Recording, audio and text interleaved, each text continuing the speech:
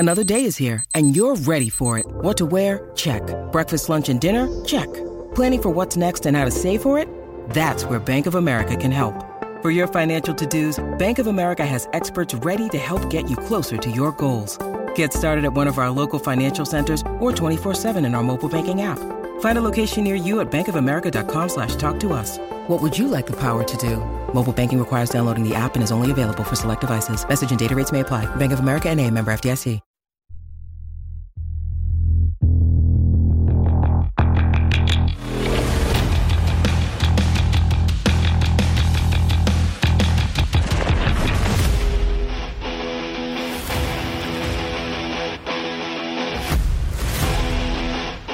What's up, guys? This is Rob Serra. Welcome to episode 5 of the Firefighters podcast. Joining me this week will be Jim Burneka from the Dayton, Ohio Fire Department.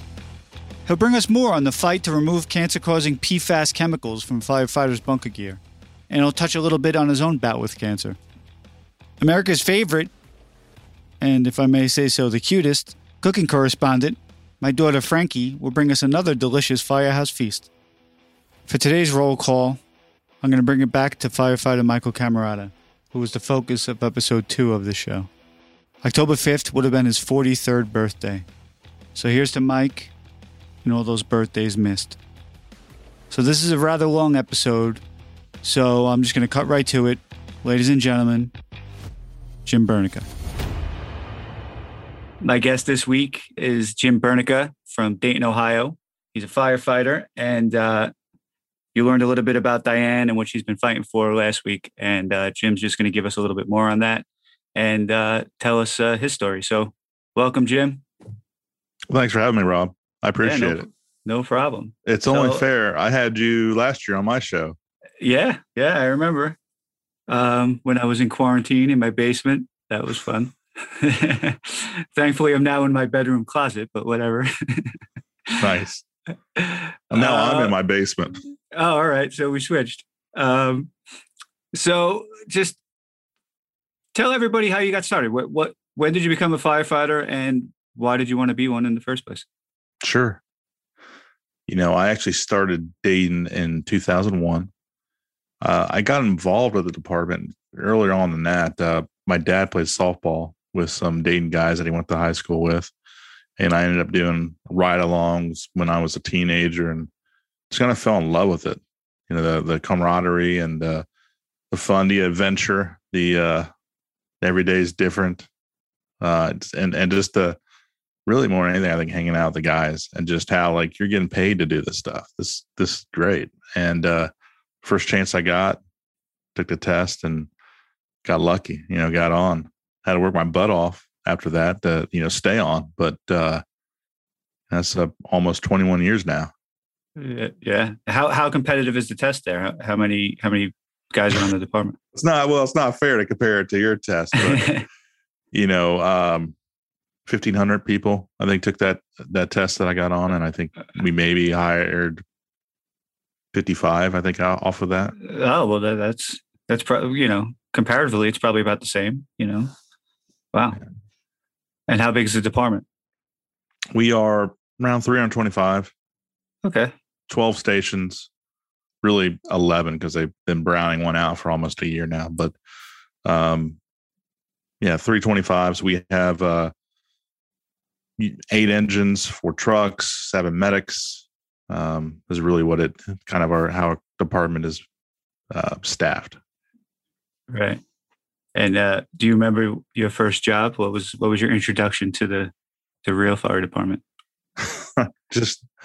I should say that I did work part-time at a couple departments before I went full-time. So I had a single fire under my belt during that year and a half that I was doing the part-time stuff. So I want to compare that first fire in which it was maybe 10 people on the scene. And I mean, luckily it went out, but it was still kind of crazy when you work, where I was at in Dayton, especially back then, because we had more apparatus. I mean, they cut us a lot in the early 2000s, like right after I got on. I was there for the glory days where we had tons of manpower, tons of apparatus compared to where we are now, which is really understaffed. But you're talking about 20 guys on the scene, basically all at the same time, know their job and just nail it. And it was just adrenaline. I mean, just crazy, because just to see how the machine truly worked after you train, but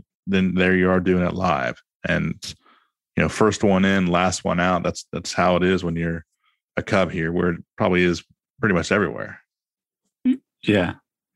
So here's a little different, because there's a lot more than just the guys you're working with, eyeballs on you at all times. There's usually streets full of people, and there's probably 5 or 6 chiefs alone at a first or second alarm, as opposed to just 20 people altogether. So it's a little bit different. But I'd say I probably would enjoy it more if it was, less people around and less people you're working with, right? I guess it's easier to really know what's going on and where everybody is when you know exactly who's there, right? Yeah. Oh yeah. And that first station too was, I had it was a little bit of everything. So I had engine, I had a truck, I had a medic, I had ambulances, and I rode all that stuff. So I mean, I was able to experience kind of a little bit of everything really early on. And that's good. We don't have that in New York, but I feel like then exactly what the other person's supposed to be doing, and how what you're doing either helps them or doesn't, right? I always thought that we should have been more. Yeah, I mean, they try to do it, but they have like this rotation thing now where they send truck guys to engines. And, they did it back in the late 90s too, which is good. But you don't go ride on ambulances or work with medics or, any of that stuff. So you miss out on that whole side. So I think that would solve some problems. No, but I think it might help with relations between the two it's the same department, but two agencies. That's valid, especially understanding where they're coming from. Yes. Right. All right. So you're still battling cancer, right? I mean, you're not 5 years free of it. So walk everybody through that process. How'd you find out, and how was your department about it? Sure. No, I can take you through that journey. It all started last April. I was sitting across the dinner table from my wife, and we're eating dinner, and she just kind of gives me that funny look and just says, "Your right side of your neck is larger than your left." And, and I just, of course I responded with, "You're crazy." She's like, "No, I'm serious. Go and look." And I went in a mirror, and all I saw was some fat turkey neck. Nothing there, nothing odd. And she's like, "I'm serious. It's bigger." And she, she's a nurse. She's very observant. And I just said, "Okay, that's fine. I'll make an appointment. I'll get checked out." And I think that really honestly comes from talking to other firefighters who have been given warnings, or people have told things to them like, "Hey, something's up with that." And they've been dismissive. And because of that, they caught their cancer, but they caught it in a later stage. And so I was more, I think, willing to go, "Okay, I'll get it checked out," just really because that stuff was in the back of my head. So, this is right when COVID was hot and crazy last year, early spring. And so it wasn't even a real appointment. It was a virtual appointment. But needless to say, they scheduled me for an ultrasound. I went and did that. And they found a nodule on my thyroid. But they said at the time, "Hey, it's pretty small. We're not too worried about it. Why don't you come back in a year or two and we'll double check it." And so I didn't wait 2 years. When that year was up, I went back, and sure as shit, it had grown. And they scheduled a biopsy the very next day. And so my wife and I went and did that. And the cool thing is, and I didn't expect this, when they did the biopsy, the doctor just went in a different room and put the stuff under some slides. And like within 5 minutes, he's walking in the room with my results, which so the whole having to wait a week for a typical biopsy, that wasn't there. I had to wait 5 minutes. So that was a good thing. Yeah. The bad thing was he came back with a sheet of paper, and just said, "Hey," it said, "I still have it upstairs. papillary thyroid carcinoma, it's the most common cancer, will need surgery. So that's how he broke it to me. Like, yeah, you got cancer. And you're going to have surgery. But it's the least aggressive. So you have that going for you. So, man. And I think from there, it was, it's weird, Rob, because like I know this game so much. At this point, I've been involved with firefighter cancer stuff for like 15 years. Yeah. And it didn't matter, man. Like I was just jello, like worthless, just a whiny, just, inconsolable just person. Like I left from the doctor's appointment. I went home and my wife had to go and pick up my kids from my parents' house. And I had her tell my mother, I couldn't even say those words, man. It screwed with me. And it took weeks, I think, to tell certain people, not weeks, but like when it was time to tell them, because I knew it was going to hurt them, which was going to hurt me. Like I just couldn't even say the words. It was weird. And I I wasn't prepared. Like I knew so much, but yet I knew so little when it came to actually being diagnosed and what you go through. Sure. And I'd imagine that you're so close to it, you've studied it so much that you probably became a little bit numb to it, on a personal level, because you've read all the reports, all the stories, and especially thyroid cancer, right? That's one of the highest, not just nationally, but for firefighters. I know in the 9/11 program, I think first responders are like 290%, have a 290% greater chance of getting thyroid cancer than the general population. I have the nodules too, but fortunately my slide reads so far. The doctor came back with some jokes and not a notepad, so I've been lucky. But I'd imagine that probably had to play a role, right? And also you knew what all those other guys, had to deal with afterwards, and possibly losing your job, right? Yeah, I mean, I just, when you think about it, like, so I didn't have any signs or symptoms. I guess my wife said I had a little bit larger neck on one side, but I felt fine. And I think it scared me then. It scares me now because that stuff was in me and it was on the move. I ended up finding out that it was in a lymph node. So right. It was on the move too. So mentally you're like, you had no idea that I was there. Like what else is going on inside this body that shouldn't be there? So that whole, I really started thinking about that. What else is going on? And I'm pretty good about, I preach all the time about your wellness exams, your skin exams, and just being on top of that. And I am, but still, like, I've got lucky with this one, plain and simple. I had an observant wife and I got lucky and I listened. That was probably the best thing I did is I actually listened. Right. And you're lucky that, with our career, you can go months without sitting across from your wife at a dinner table, right? I remember not seeing my wife for that type of moment for months. Sometimes it felt like even years that we had a chance to sit and relax and eat together. So you got lucky that moment even happened, right? If you're working a bunch of nights in a row, she's a nurse,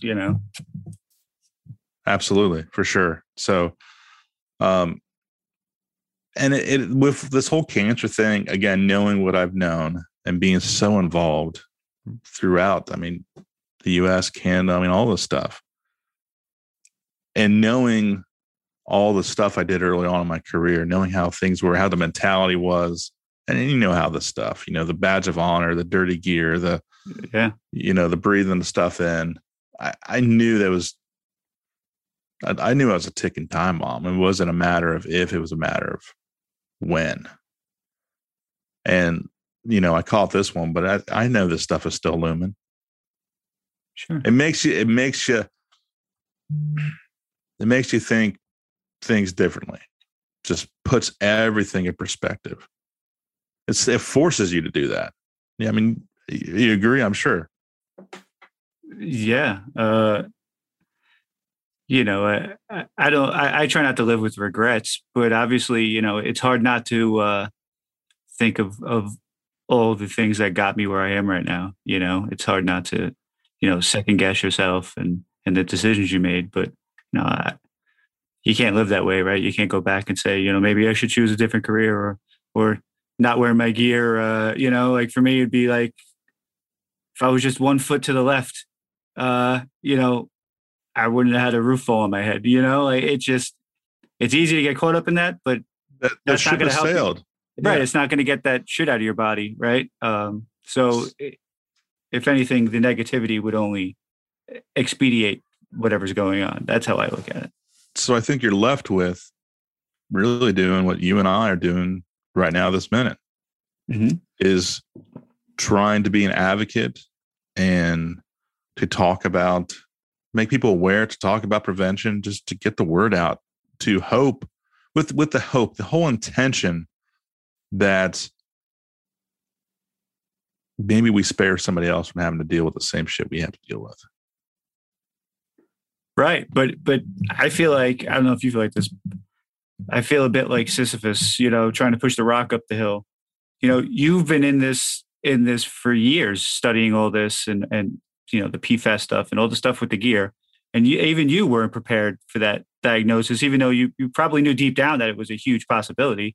So for the other people out there who may not even be aware that it's a thing, like I just feel like to force them to see what's happening when they don't get to experience it personally is a very difficult thing. With the 9/11 stuff, it was very difficult early on to get everyone on board. I remember going to press conferences even as late as 2014, 2015, and it'd be, a fire department of 12,000 people and there'd be 5 or 6 people there. Like, how is that possible? That more than 6 people are sick. That it's happening all across the board. So why aren't the healthy people there for all the people that are up at Sloan Kettering or whatever? And it used to drive me insane. Like, do you actually have to get the cancer or these illnesses yourself to realize it? That's how I felt. So, and to hear you say that even you, knowing everything you knew, had a hard time accepting it. I mean, it makes sense why. I guess maybe if you don't accept it beforehand, it's not going to happen to you. Is that what they think? I don't know. It has to be. I think you nailed it right there. I think we have to. Not we have to. I feel like a lot of us do live in denial. Like we know it's there, but we want to pretend it's not there. Like it's not going to get me. It may get other people, but it's not. I'm good. I'm safe. And you have to be a little crazy to do the job that we do. And you have to feel a little invincible to be put in these situations, but that invincibility can hamper us as well. And it really comes to light in these type of situations, because you are human. Right. But I think the ironic thing is that feeling of invincibility stems from the gear itself. Like, I think, you go into a 1,000-degree room in bunker gear and you don't feel it, and you feel like I could put it out and it's not going to hurt. Like it's crazy to me that the thing that makes you feel invincible is the thing that is actually making us weak. Right. It's true. Absolutely. So, while we're on the gear, I introduced my listeners to Diane last week. That crazy lady from Massachusetts. That crazy lady who talks funny. Sorry, Diane. But so how did you meet Diane? And I'm always into, like, how did all this start in the first place? I think my situation and my introduction to her is similar to hundreds, if not thousands, of firefighters out there. I got an email from her. Email or if like a Facebook message is one of those. Basically, she was talking about it was your turnout gear and PFOA and talking about how there's carcinogens within your fire gear. And I'm looking at this and I'm like, what the hell? It really, is this a thing? And you have to understand where I'm located. In being in Dayton, Ohio, I mean, that is a big part of the fire gear industry. I've got two large manufacturers right here, being Lion and Honeywell. And so I've got, friends at both places. And I remember reaching out. I'm just saying, is there something to this? What is this lady talking about? And, these are people that, that I trusted with this stuff. And they really were saying the same thing as, oh, that's an old gear, 20,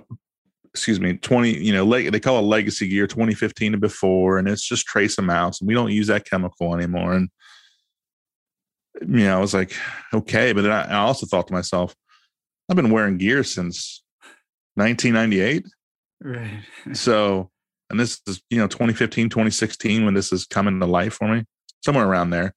So I've been doing this stuff for, almost 20 years. I know I've been wearing gear that had this stuff in it. And they kind of really blew it off. And, my stance was back then, I trusted NFPA and I trusted the IFF. And as long as they weren't saying anything about it or talking about it, I didn't really think that was a real thing. That was a pretty big mistake. Yeah. And on a side note, have you spoken to any of those friends at those companies since your diagnosis? Like, what was their response to that? Did they? I think back then, and you have to realize I wasn't talking to really the higher ups, the owners, the managers. I mean, these are more salesmen. Right. This is what they were being told. Right. They weren't, I think, being, manipulating or being, misleading. This is what they were told, and that's what they were sharing.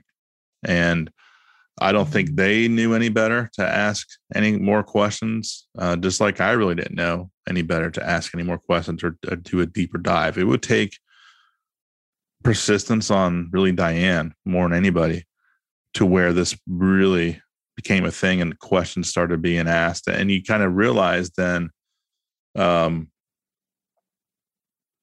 this was kind of really the industry playbook.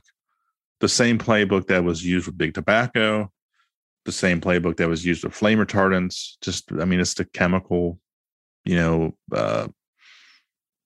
way they mislead you. And that was now being done to us, because you wouldn't think, you can't comprehend. It's incomprehensible to think that somebody would purposely poison us.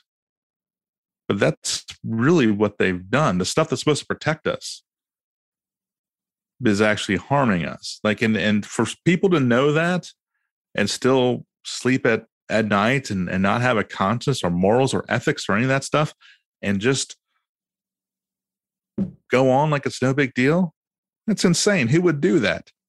Well, there are people that do that. There are people that feel that way. And it's crazy. And I was thinking, Rob, when you asked me to do this show, I was thinking that whereas I haven't sat down in Congress and I haven't really approached these representatives, I've still been dealing with the headaches and the lies and the misleading and people just choosing money over our health. I imagine the frustration that I have and my fellow Avengers are the same thing that you had. Very, very similar, just of how does this happen? How can you do this to us? Yeah. I had the extra level of frustration because the gear companies aren't admitting it right now. Whereas in our case, the EPA, everybody admitted that they lied to us. Everyone admitted that stuff is bad and it's going to kill you, So it was even more frustrating because it's like, well, then what are we even talking about? Because you're acknowledging it. You're admitting that it happened. You're admitting that you're responsible for the lie, right? The government.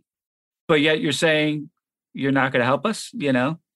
So that, I mean, as far as I know, none of these gear companies have really admitted that any of this is their fault, right? Well, they're being sued as well right now, and I'm not sure if they don't want to admit it because they're being sued. You know, and, and all of a sudden that makes it liable. I don't know if that's part of their game plan. I don't know what or why they're doing it, but it doesn't seem, it's not ethical at all. So now, why are they putting these chemicals in the first place? Is it just because they have no other way of getting rid of them? Where does the profit in putting it in there come from?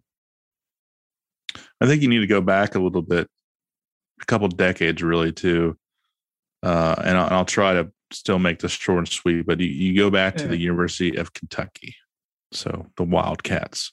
All right. And they do a lot of textile stuff. And they paid a student, when I say they, I mean Lion, paid the University of Kentucky to do this study, this thesis report. And I believe her name was Chastity Newsom that did the first one back in 2000, 2002. I can't quite remember, but they did the study because there was a company named BreatheTex that was making the moisture barriers. And these moisture barriers, they ended up being defective. They were disintegrating. They weren't even being used. Like they would be in a bag on a shelf. And it was turning into blue dust.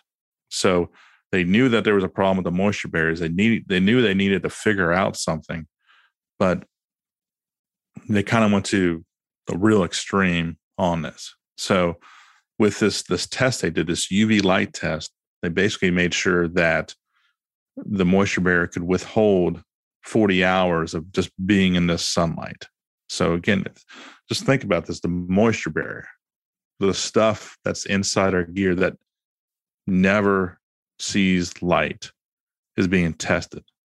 So it really makes there's fabric on both sides, so people know there's two different liners, yes, and the moisture barrier is in between. So we're going to do this light test because it makes perfect sense. But the only thing that will pass that is this Teflon, this PFAS is the only thing that we have right now that can withstand that test. So the test really has no merit because, first of all, it really wasn't needed. It was the fact that there was this manufacturer defect with the BreatheTex, and they went just over and above and just said, we'll do this. And with that, then not only did you end up having this chemical, this PFAS, this water repellent that's in the moisture barrier, but you know, the gear manufacturers were putting it in the outer shell, you know, so oils and water wouldn't get into our gear. And then there's even one company in particular, the same one that paid for this test, by the way, with Kentucky. They were putting in their thermal liner. So that's what we're right against our skin. Right. That's what we're absorbing into our skin. We know that now. This stuff, we absorb it into our skin. So there's money involved. You know, manufacturers paid all this money to get it tested, to get it through, and they don't want to come up with something else because they have to pay for the research and development of that as well. I had to find this test initially because it was like, I don't know. It was like an adventure. I had to physically drive down to the university, to go to the library, to find the book. Really? Yes. I just happened to be the closest of us all. So, and then magically, first of all, they couldn't find it. They couldn't find it. You know, nobody knew, nobody could even access it. It wasn't like it was online or anything. And the day after I went down and got this, magically, it digitally appeared. And it was a different version of what I had. So they're saying there was only one. It's in the library, and bullshit. There was. Did you make copies of it? I scanned it. Did you?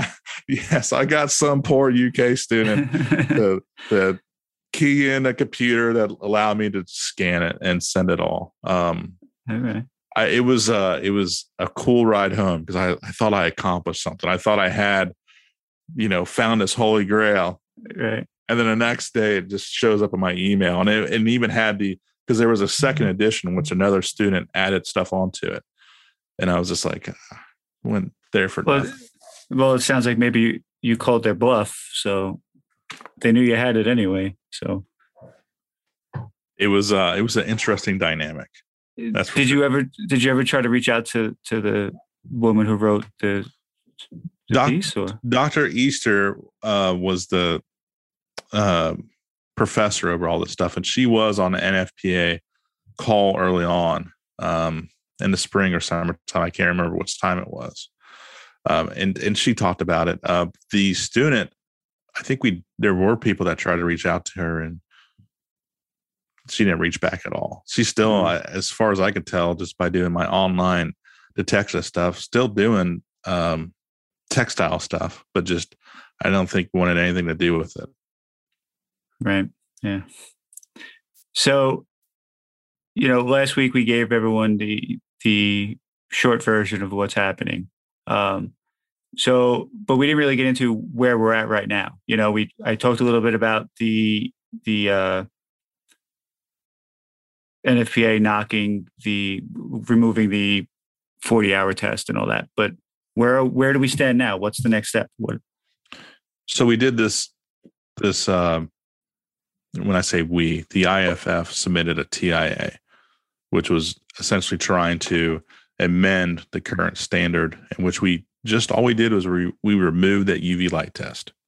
Okay. And just by doing that, it gave everybody the freedom to choose, and they'd have the option of purchasing PPE that didn't have these PFAS fluorine chemicals in it. That was the whole idea.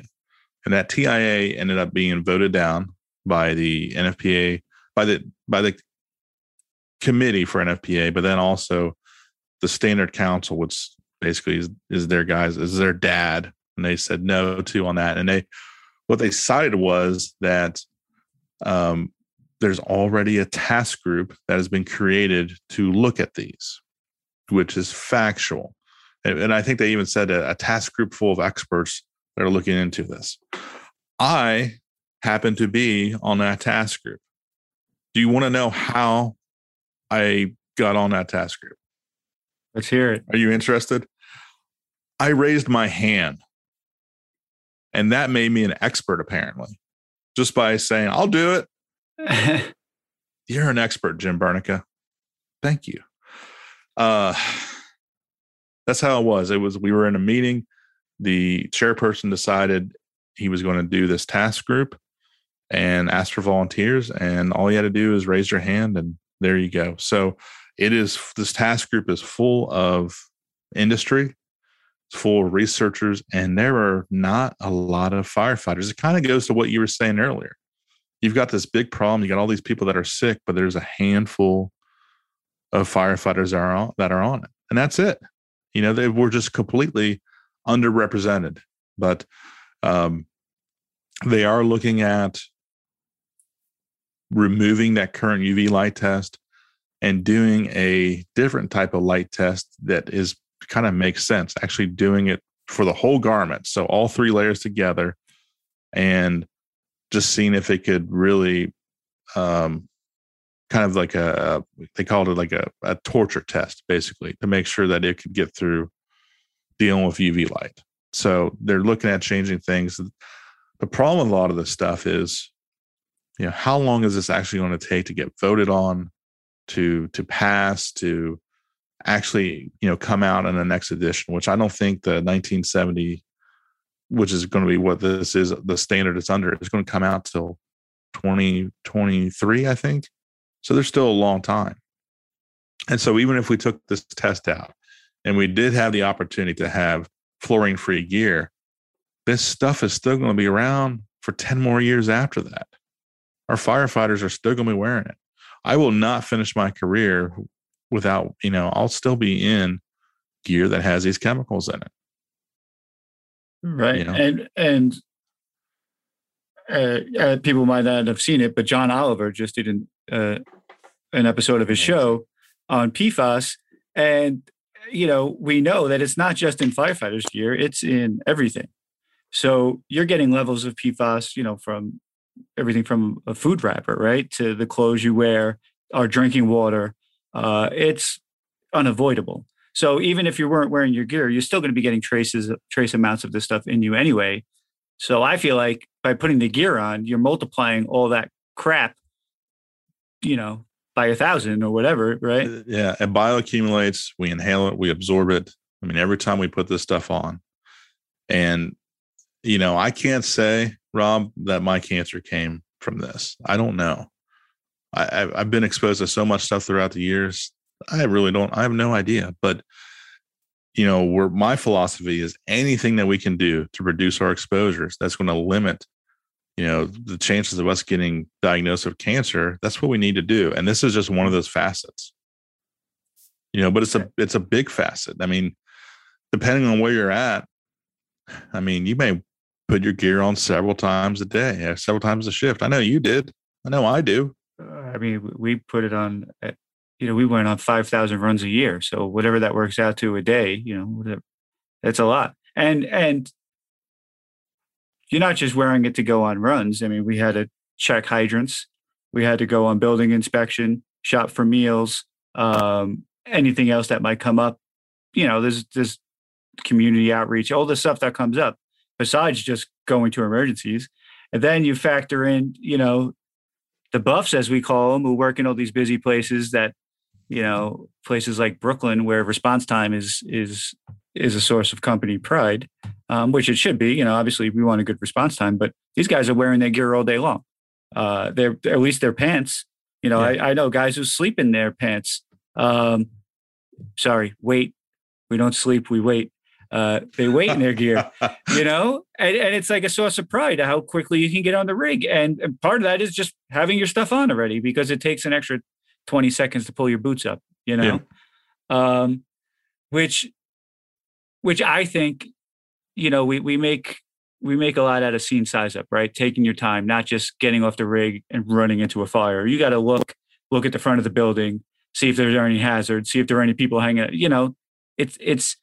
It's hurry, but you got to do it strategically, and you got to get in there and you actually have to take your time to save time later. You know what I'm talking about. Sure. But I feel like shouldn't that be part of your size up? Shouldn't it be like, well, if I'm just sitting in the firehouse, is it really necessary for me to have my bunker pants on when I know that there's a very good chance that it's going to increase my chances of getting cancer? I'm just not sure everybody is even aware that it's a problem. I mean, you and I know it. A handful of people surely know it, but like the vast majority of firefighters, I think, are probably clueless that their gear is actually a threat. I just don't think that they know it yet. I don't think it just hasn't been that mainstream yet. It hasn't been on 60 Minutes. It hasn't. There's not recalls. There's nothing to really truly alert them besides you and me talking about it. Besides Diane emailing people. Well, I think there's a reason for that.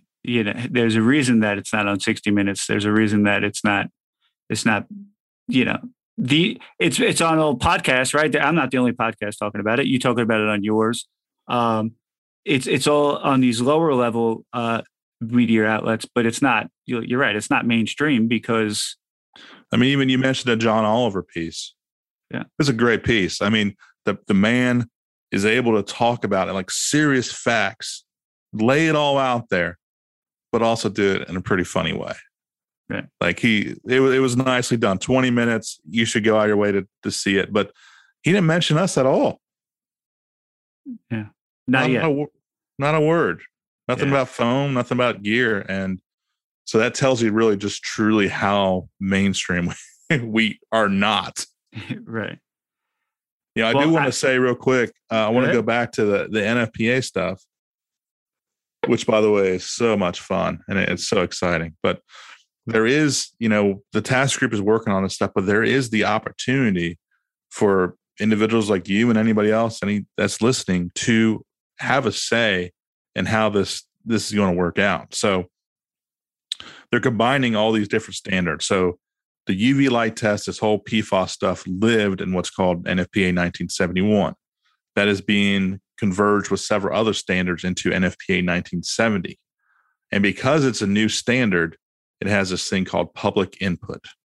And that's where you can just write an email, write a nice little letter to them, and you can really say, this is what you want to see in it. And since it's a new standard, you actually have a say, and they don't just have to look at it and go, yeah, whatever. They have to acknowledge it. They have to answer you back. And if you don't like that answer, you can say, that's bullshit, and go back and keep being in the process. So being part of this public input and just writing something as simple as get these chemicals out of our gear, or our gear should be PFAS free. You need to find an alternative, whatever it may be. Writing that down, they have to address it, and you get to stay as part of the process. So it's kind of a unique situation regarding this NFPA stuff. So even though it may take more time, the result may end up being better because of that. Sure.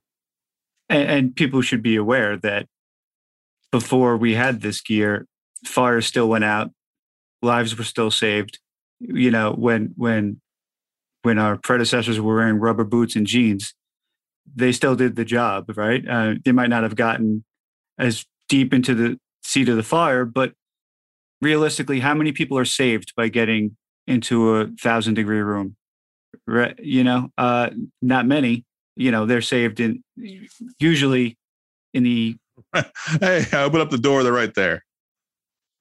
Right. Yeah. So I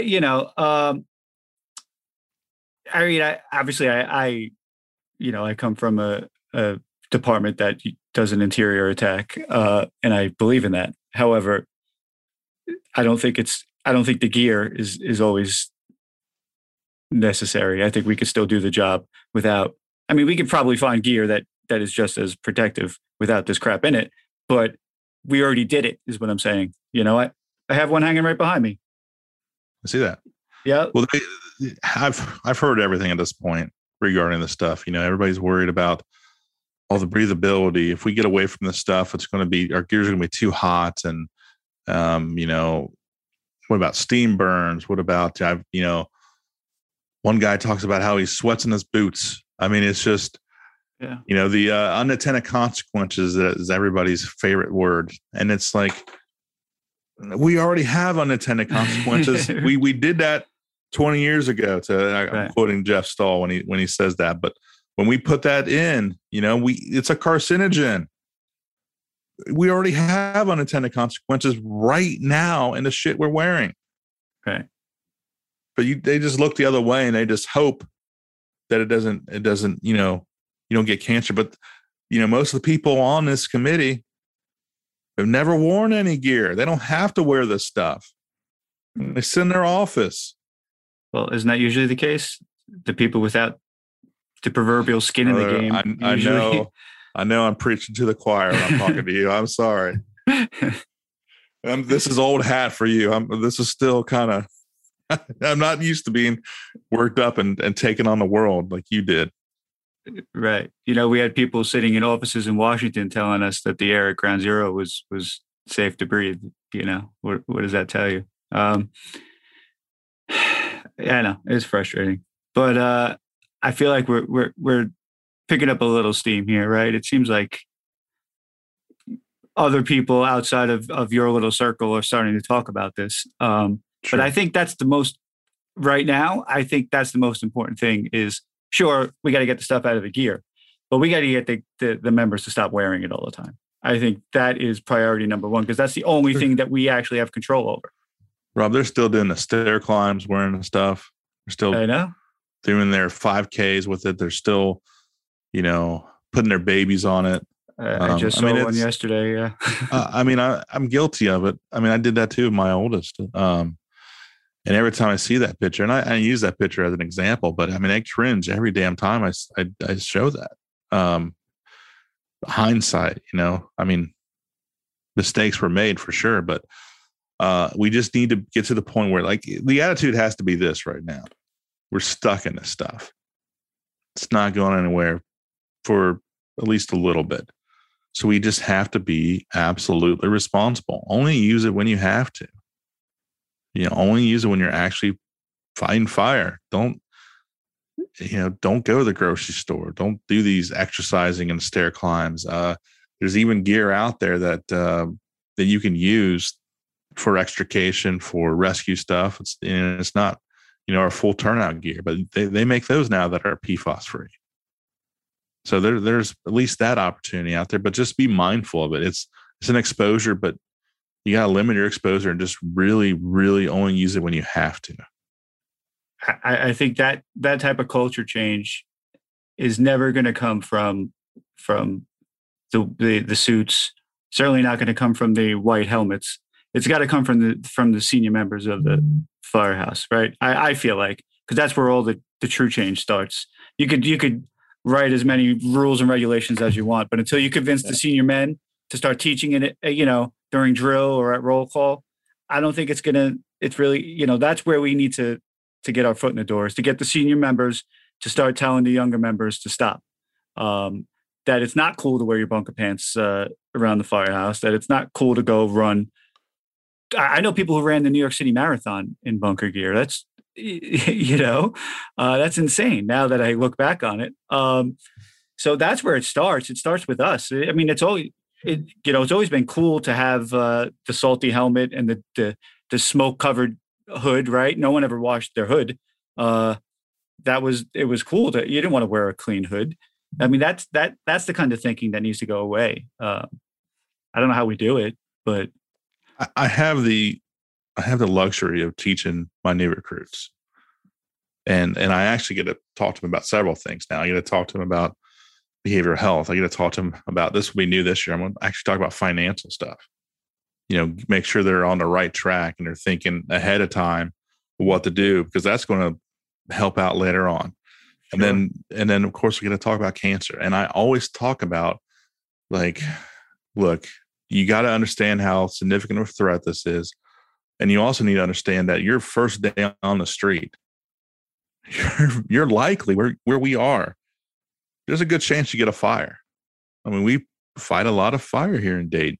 And I said, you're going to be given the opportunity right then and there, perhaps day one, if not day 2 or 3, it's coming, especially where these kids are going. And you're going to fight the fire, and everybody's going to be wearing their mask. Everything's going to be great. But then it's time for overhaul. And you're expected to be that first one in and last one out. And you're going to see the majority of people around you taking their mask off. Are you going to be that guy? I just told you what you're up against. I told you the numbers, the odds, all that kind of stuff. You're going to be left with a choice right then and there. Do I keep my mask on? Do I take it off? And unfortunately, most of them take it off. They give in that peer pressure that day one. I warn them about it. I tell them it's coming. Still doesn't matter. I don't know what the winning formula is. I don't know. You can't get the rescue makeup with your mask on. That's the problem. It has to be peer pressure. They see these old guys, they see what they're doing, and they just want to follow it. And unfortunately, these old guys just, I don't know if they feel like the damage is already done. So what's the point? I don't know. There was a point in my career in which I realized that this is dumb. The only life safety that's involved is us, doing overhaul. Like, what am I risking and why am I risking it? And I was wearing it before anybody. And you can imagine the amount of shit that I got for doing that. I mean, because I was it. What is he doing? But then I've also had a lot of people come up to me later on, much later on, and say, sure, listen to you. You were right. And that's not what I want to hear. Right.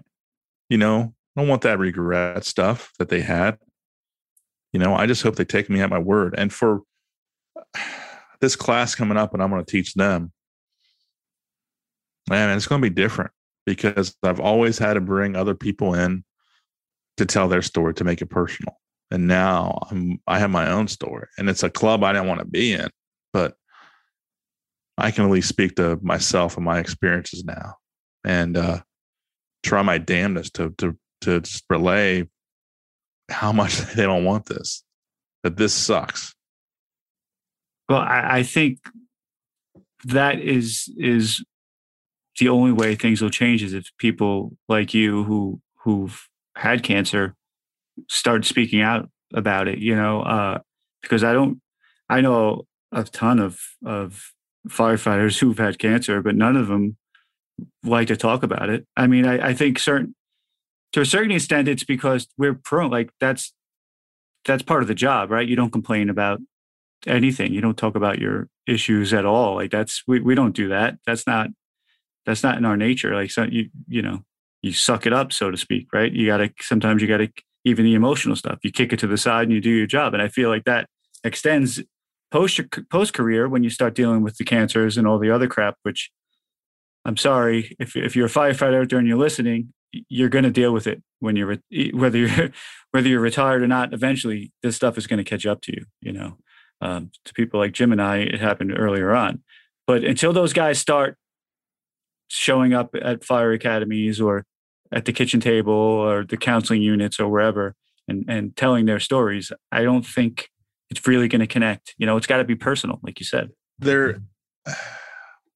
I've really, and I think this has been a process. I think I was doing this even before I was diagnosed. I was really starting to let my guard down and just be vulnerable and just be real and get past the machismo and all the bullshit and just be genuine. And,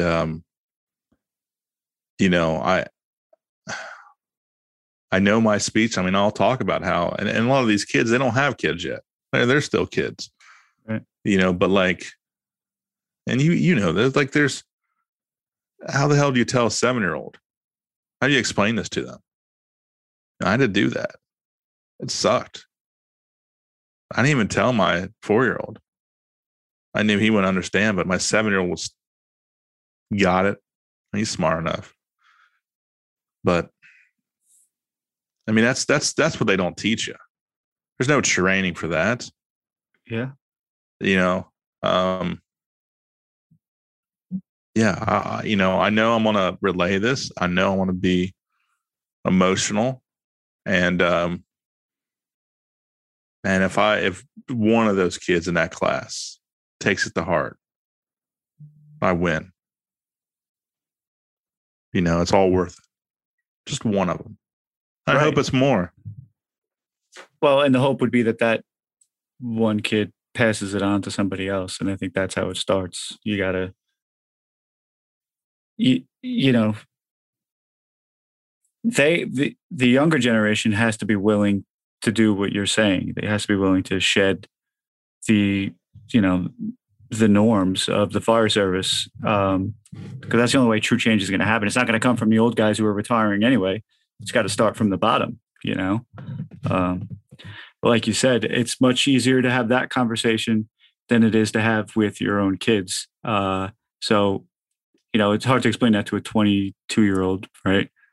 But the hardest day of my life was explaining to my kids. 22-year-old, yeah, that doesn't have kids. Like kids are the last thing he's thinking about.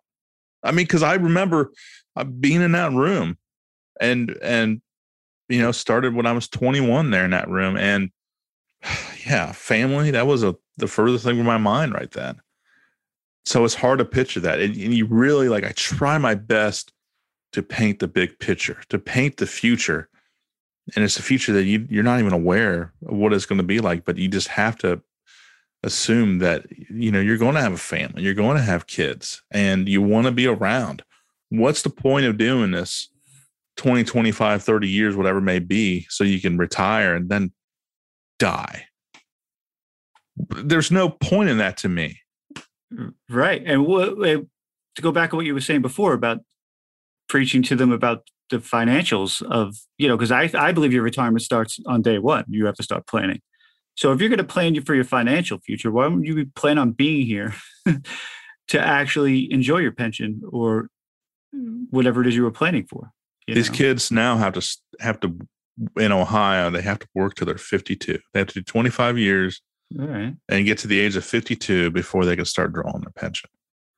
I just have to wait till I'm 48. I got grandfathered in. But I mean, that's a long time. And then after that, they lure you with this drop program. You can work 8 more years. I'm out. No, thank you. Those are going to be the 8 best years of my life not doing a drop program and being around and living my life where I could still move around and not hurt that bad. Hurt a little bit, but not hurt that bad. Right.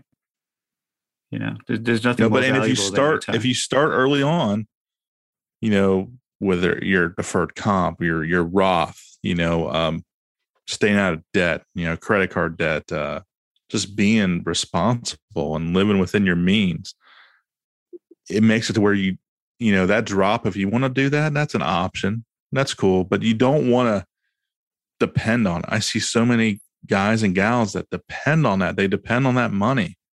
And it's just not worth it. If you're smart from the beginning, you don't have to worry about it, and you can just leave and be healthy and enjoy your retirement. Have some good years with your family. Absolutely. That's at least where I am. I can't speak for everybody else, but that's been my mindset for a while. And this cancer diagnosis that I got earlier this year just reiterated it and said, you are absolutely 1,000% correct with your plan. Stick to it. Right. And something you were telling me about before we went on, it sounds like your department is starting to come around with the importance of wellness, right? So tell everybody what they've created and what I believe other departments around the country need to start thinking about. Well, I don't have a whole ton of information, but I did get asked today. Breaking news. I don't have music, but it's breaking news.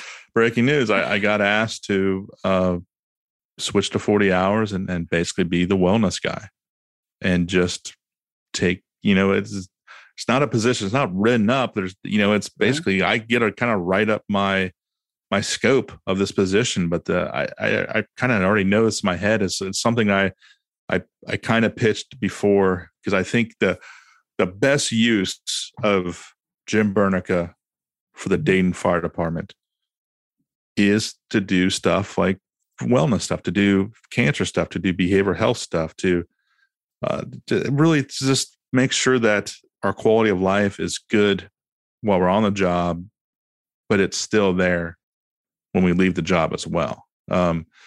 And I kind of got the phone call saying, "Hey, you're up, write out what you want to do, but we're going to give you this position because we think that you can do a great job and really take care of our members." And I'm still just taken aback by this whole thing, by this opportunity.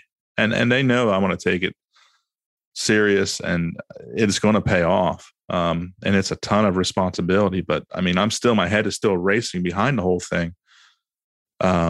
Because it just shows that we have come a long way. This was never anything that we would, offer up or wasn't a thing a couple of years ago even. I mean, the whole, like you said, suck it up, buttercup, and just deal with it. And, and because of that attitude, and it was the fire service. It wasn't just special to us in Dayton. It was everywhere, but we had suicides. We've had lots of cancer deaths. I mean,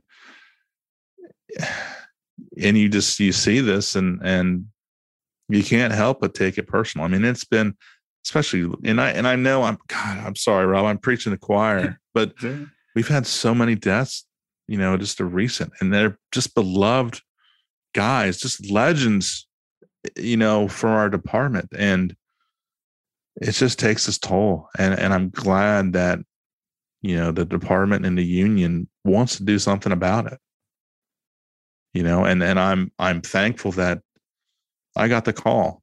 And I think other people, when they find out, I think they'll be like, hell yeah, this is where he belongs. You can get, I mean, a lot of people can fill my boots and they'll tell you that on the fire ground and doing the job itself. But this is something I just have a passion about, and it'll be better for our firefighters. It'll be better for our citizens because our firefighters will be better, and it'll be better for our firefighters' families too.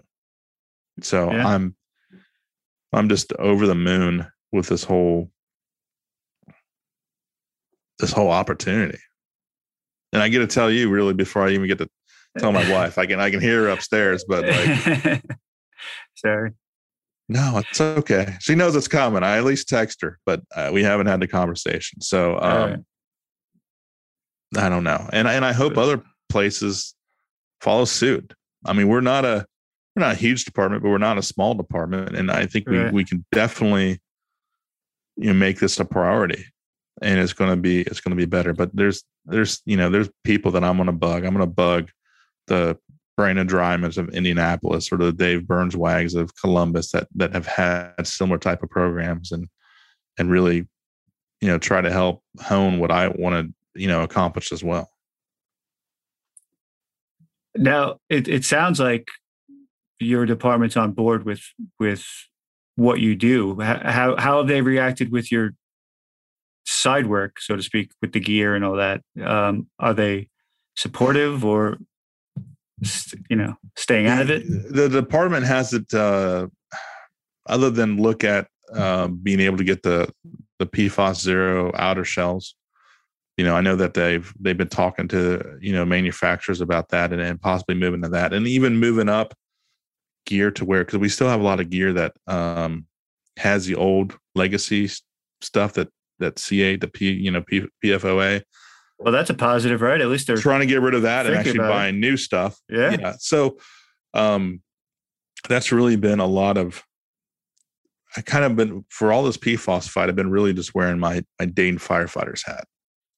That when I wear that hat, I definitely have more freedom. Well, I'm not representing the fire department. I'm representing the union. I'm representing health and safety. I'm representing Jim Burneka. So that's really given me the freedom to express myself. And of course, having the IFF involved in all this stuff and General President Kelly and 324,000. I mean, I've had the ability to use this microphone or use my keyboard and just be a pain in the butt,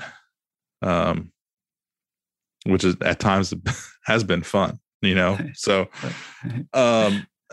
so I don't know. I mean, the department will be, once there are alternatives, I'm sure they'll go for it. Because again, they want to do right. They don't want our members to have cancer. They don't want to deal with that. Right.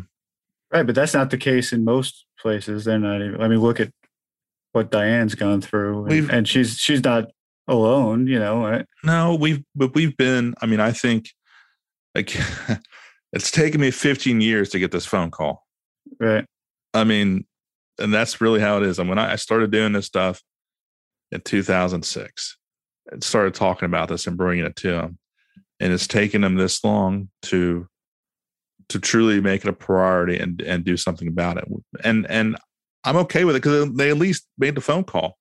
Sure. I didn't think I was ever going to get the phone call, but I got it today. So, I just got to run with it. And, if I can here's the other thing. I mean, and I'm just going off the cuff now because I haven't had time to truly process this, but I know if I do a good job and people could see the difference, other places may follow suit as well.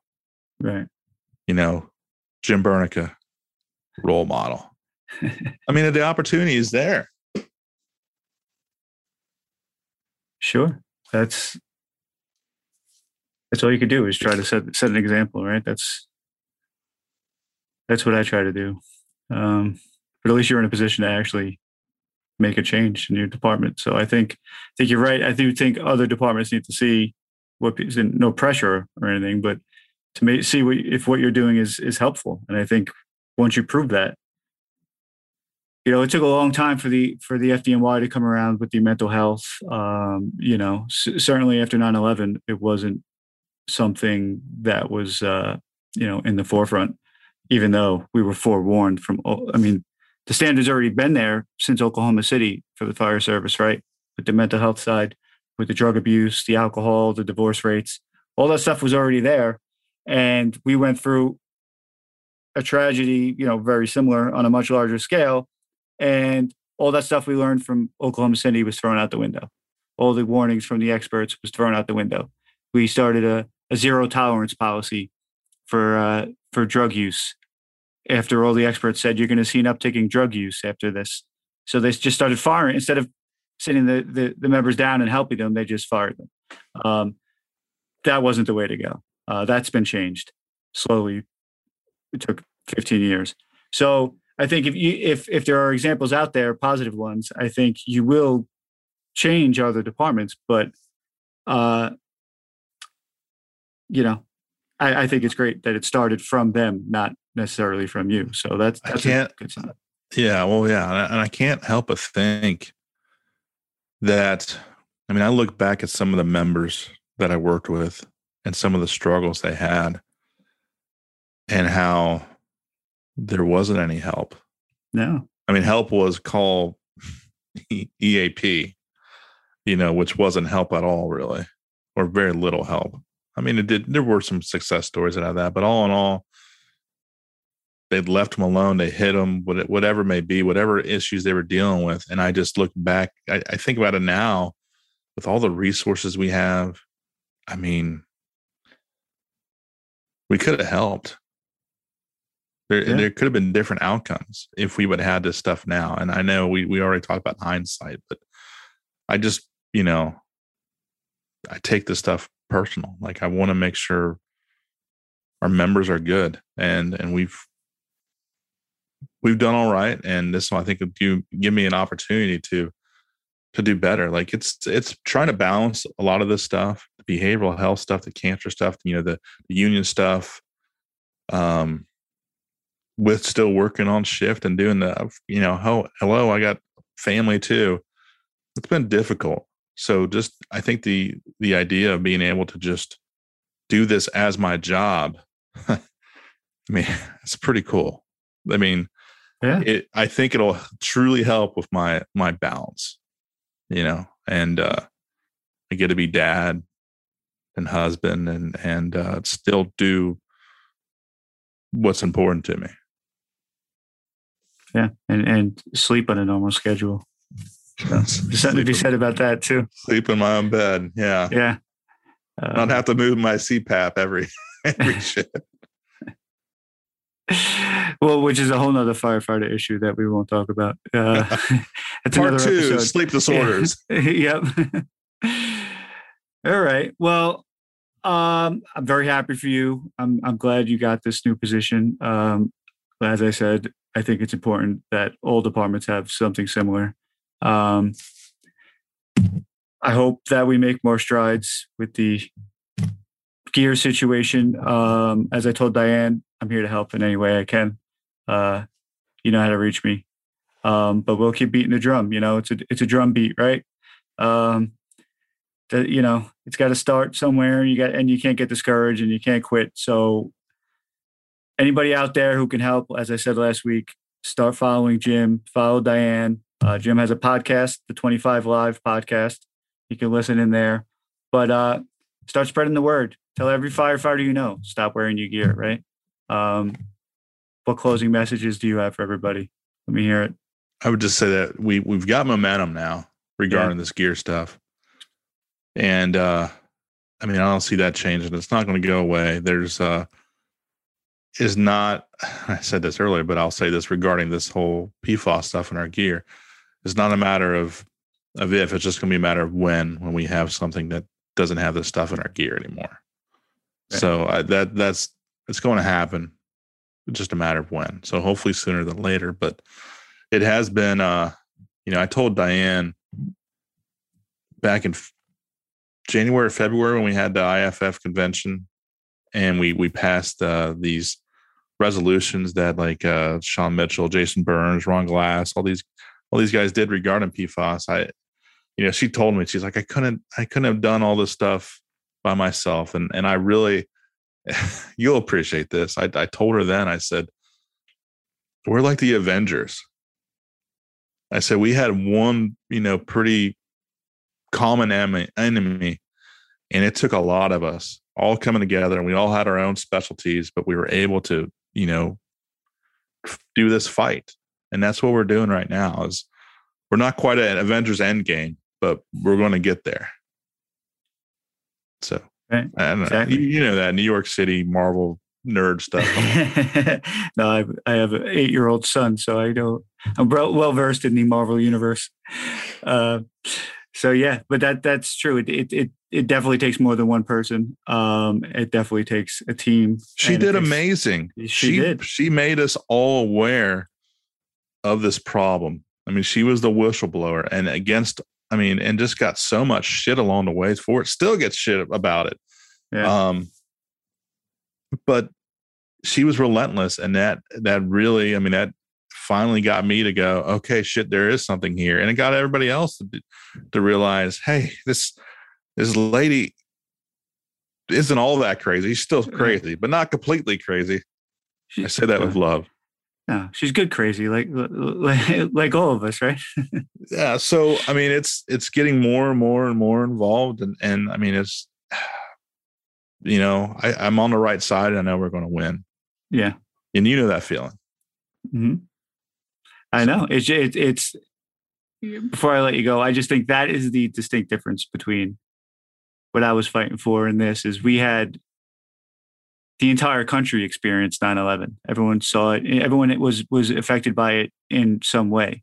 But this doesn't affect most people. They don't. It's not something you could see. It's not something that everyone watched on TV. I mean, you see firefighters wearing gear, but you're not seeing firefighters getting diagnosed in their doctor's offices. You're not seeing all the members in hospice care and stuff that we see all too often. So I think that's the difference. It's not something on the forefront. And I wish I knew how to get it there. On the forefront of everybody's minds, because it's not something that they experience themselves, like we said before. So I think that's been part of the battle, I wish I knew how to make this more mainstream. Well, we'll keep beating that drum, right? We'll try. And we're trying. Maybe we'll get John Oliver to include this battle in his next episode on PFAS, or people like him, because he learned from the best. So yeah, he did. So we'll work on him too. So Mr. Oliver, if you're listening, reach out. We're all on Twitter. Call me. All right. So I'm going to let Jim go, but this is not the last you're going to hear about PFAS and firefighter cancer on this show. Obviously, I'd like to bring some more upbeat stories to the people. So we will talk about other issues. We will talk about the fun side of the fire department. But like I said last week, this is the most pressing issue that we're facing right now. So I hope I'm not a sad story. Not that it's a sad story, but when you're telling people about everyone getting cancer and why, to me, the saddest part of the story is that there are people purposely doing this to the people I look at as the helpers. And I take that personally. So that's the sad part of the story. I agree, but I think it also shows how resilient we all are and how we just fight. But I also think that's how they get away with it, because they know that we're going to keep. They exploit that trait. They exploited it, on 9/11. They exploited it for the 20 years they know that people who want to do good and help other people will do it regardless.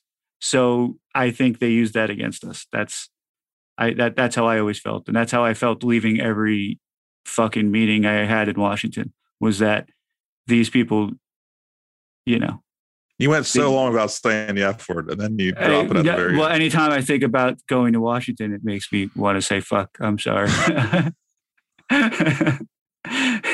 We give a parental advisory for the show. Don't worry. If Frankie starts cursing, then we have a problem. Fair enough. Anyway, you were trying to get off the show, and I kept it going on. I'm sorry. I know that's all right. I know this is another long episode, but it's an important one. But thanks for coming on, Jim, and we'll have a recipe from Jim coming up shortly. So yeah, enjoy.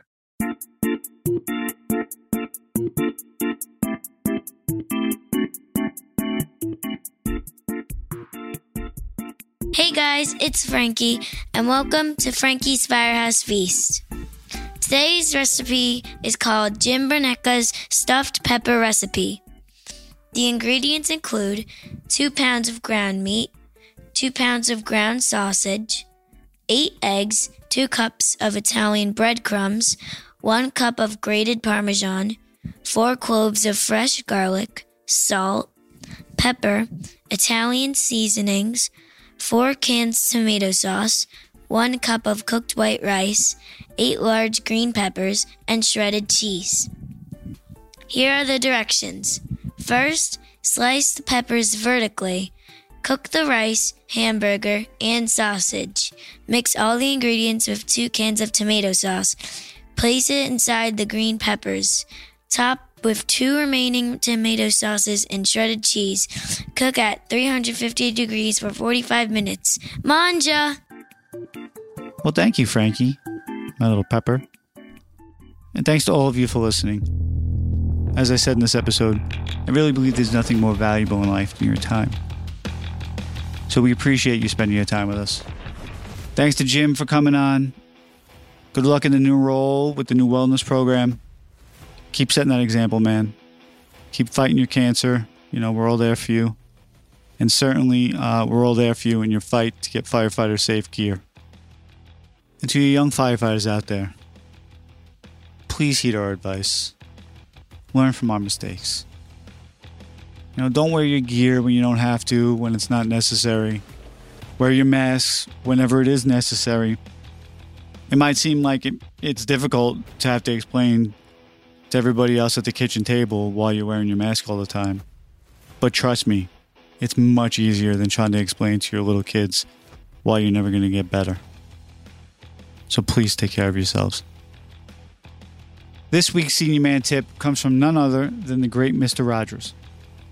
Look for the helpers. You will always find people who are helping. Subscribe now at staylow.us. Join the squad at patreon.com/the Firefighters Podcast. Be sure to leave us 5 stars. Be sure to follow up on your medicals.